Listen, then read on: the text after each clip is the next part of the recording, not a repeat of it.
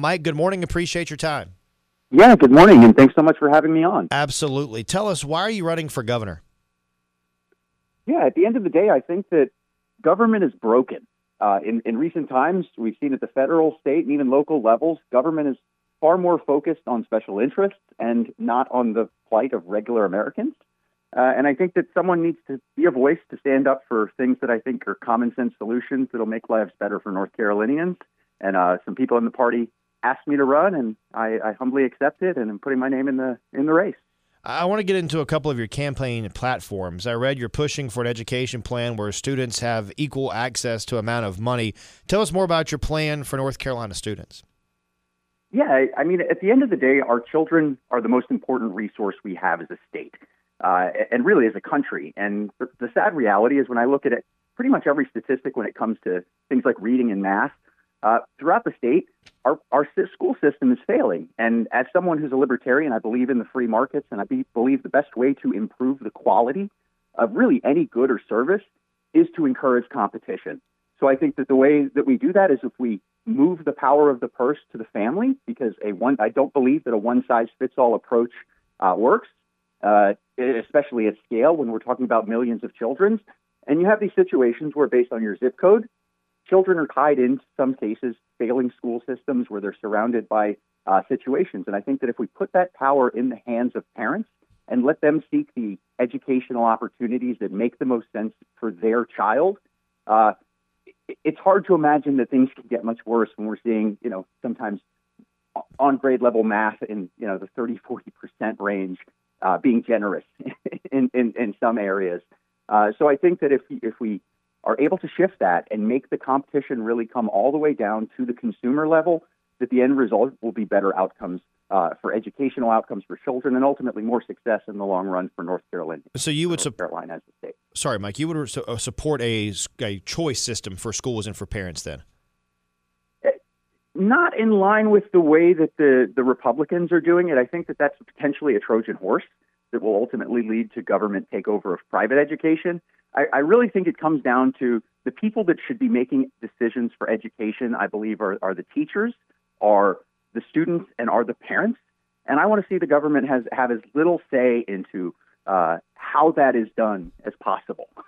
When you standardize everything, I've made the decision. I sent my son to a private school for a while, and now we have switched to homeschool.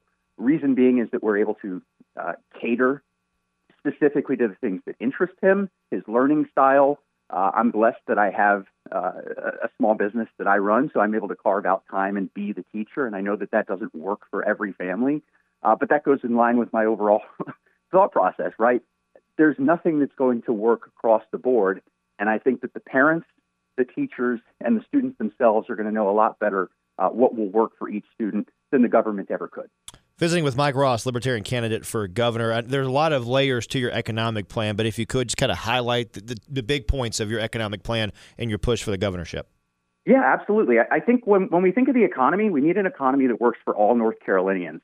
And at the end of the day, there are a lot of harmful regulations that stifle growth and innovation and ultimately make it really difficult for especially small businesses to compete. So I think that in line with libertarian philosophy, I want to get rid of all of those hindering regulations that make it harder to compete. But at the same time, we see a lot of things, and I use the term uniparty a lot because I think it's something that both Republicans and Democrats do consistently. I want to stop all of the nonsense that protects some of these large corporations at the expense of regular North Carolinians. Things like opening up some of the traps that are protecting some of these large corporations with liability protection. At the end of the day, I believe in equality under the law, and I don't think that special organizations should be granted immunity protection or anything like that, or anything else like that. So I think that getting the government out of the way from stifling innovation, stifling growth, and ending protections that give special treatment to certain companies that are in favor with the government is kind of the root of my plan, for liberty and prosperity in the economy. Now, public safety is also a big part of your run for governor, which includes a pay increase for police, independent mental health review and requirements, and a mandatory 4 weeks paid vacation. Why is the mental health review and the mandatory vacation so important to you? Yeah, absolutely. When I look at our public safety officers, right, I think we're asking a big thing for our police officers, right? We're talking about people who are going to go out there and put themselves in harm's way, protecting us from people who are guilty of violent crimes. And in some places here in North Carolina, we're asking them to do that for less than $50,000 a year, which is hardly a livable wage, especially for the commensurate risk that they're taking. I think that we need to focus on paying our officers appropriately for the honorable task that we're asking them to do.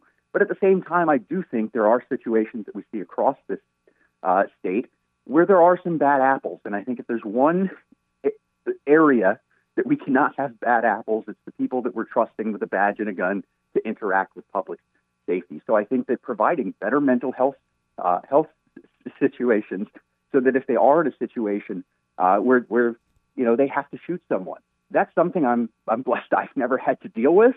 But I can imagine that can be something that has a big toll on someone's situation. So I think that we need to actually treat our officers well, compensate them well, provide them with some of the same benefits and time off that we see in the private sector that the private sector is able to accomplish. But at the same time, we need to have a cultural shift that holds bad apples accountable and protects the taxpayer. Because at the end of the day, our current system, if an officer does the wrong thing and does something that harms a citizen, it's often the taxpayers, not the police department, not that officer personally, that ultimately fit the bill. So it's essentially putting all of the risk on the taxpayer, and I don't think that that's fair. So I think ending things like qualified immunity and doing things to protect the public while at the same time rewarding those good officers, I think that that's a good solution, because we've got a bunch of people on, that are taking really polarizing extreme positions that all cops are bad or back the blue no matter what. I think we need common sense solutions that show and honor and appreciate our good law enforcement officers, but hold the profession accountable to protect the public safety and ultimately protect and uphold the rights of North Carolinians. Mike Ross, Libertarian Candidate for Governor. We're out of time. Would love to have you back for a deeper conversation, but appreciate your time this morning. Yeah, thank you so much. Hope you have a wonderful day and look forward to coming back.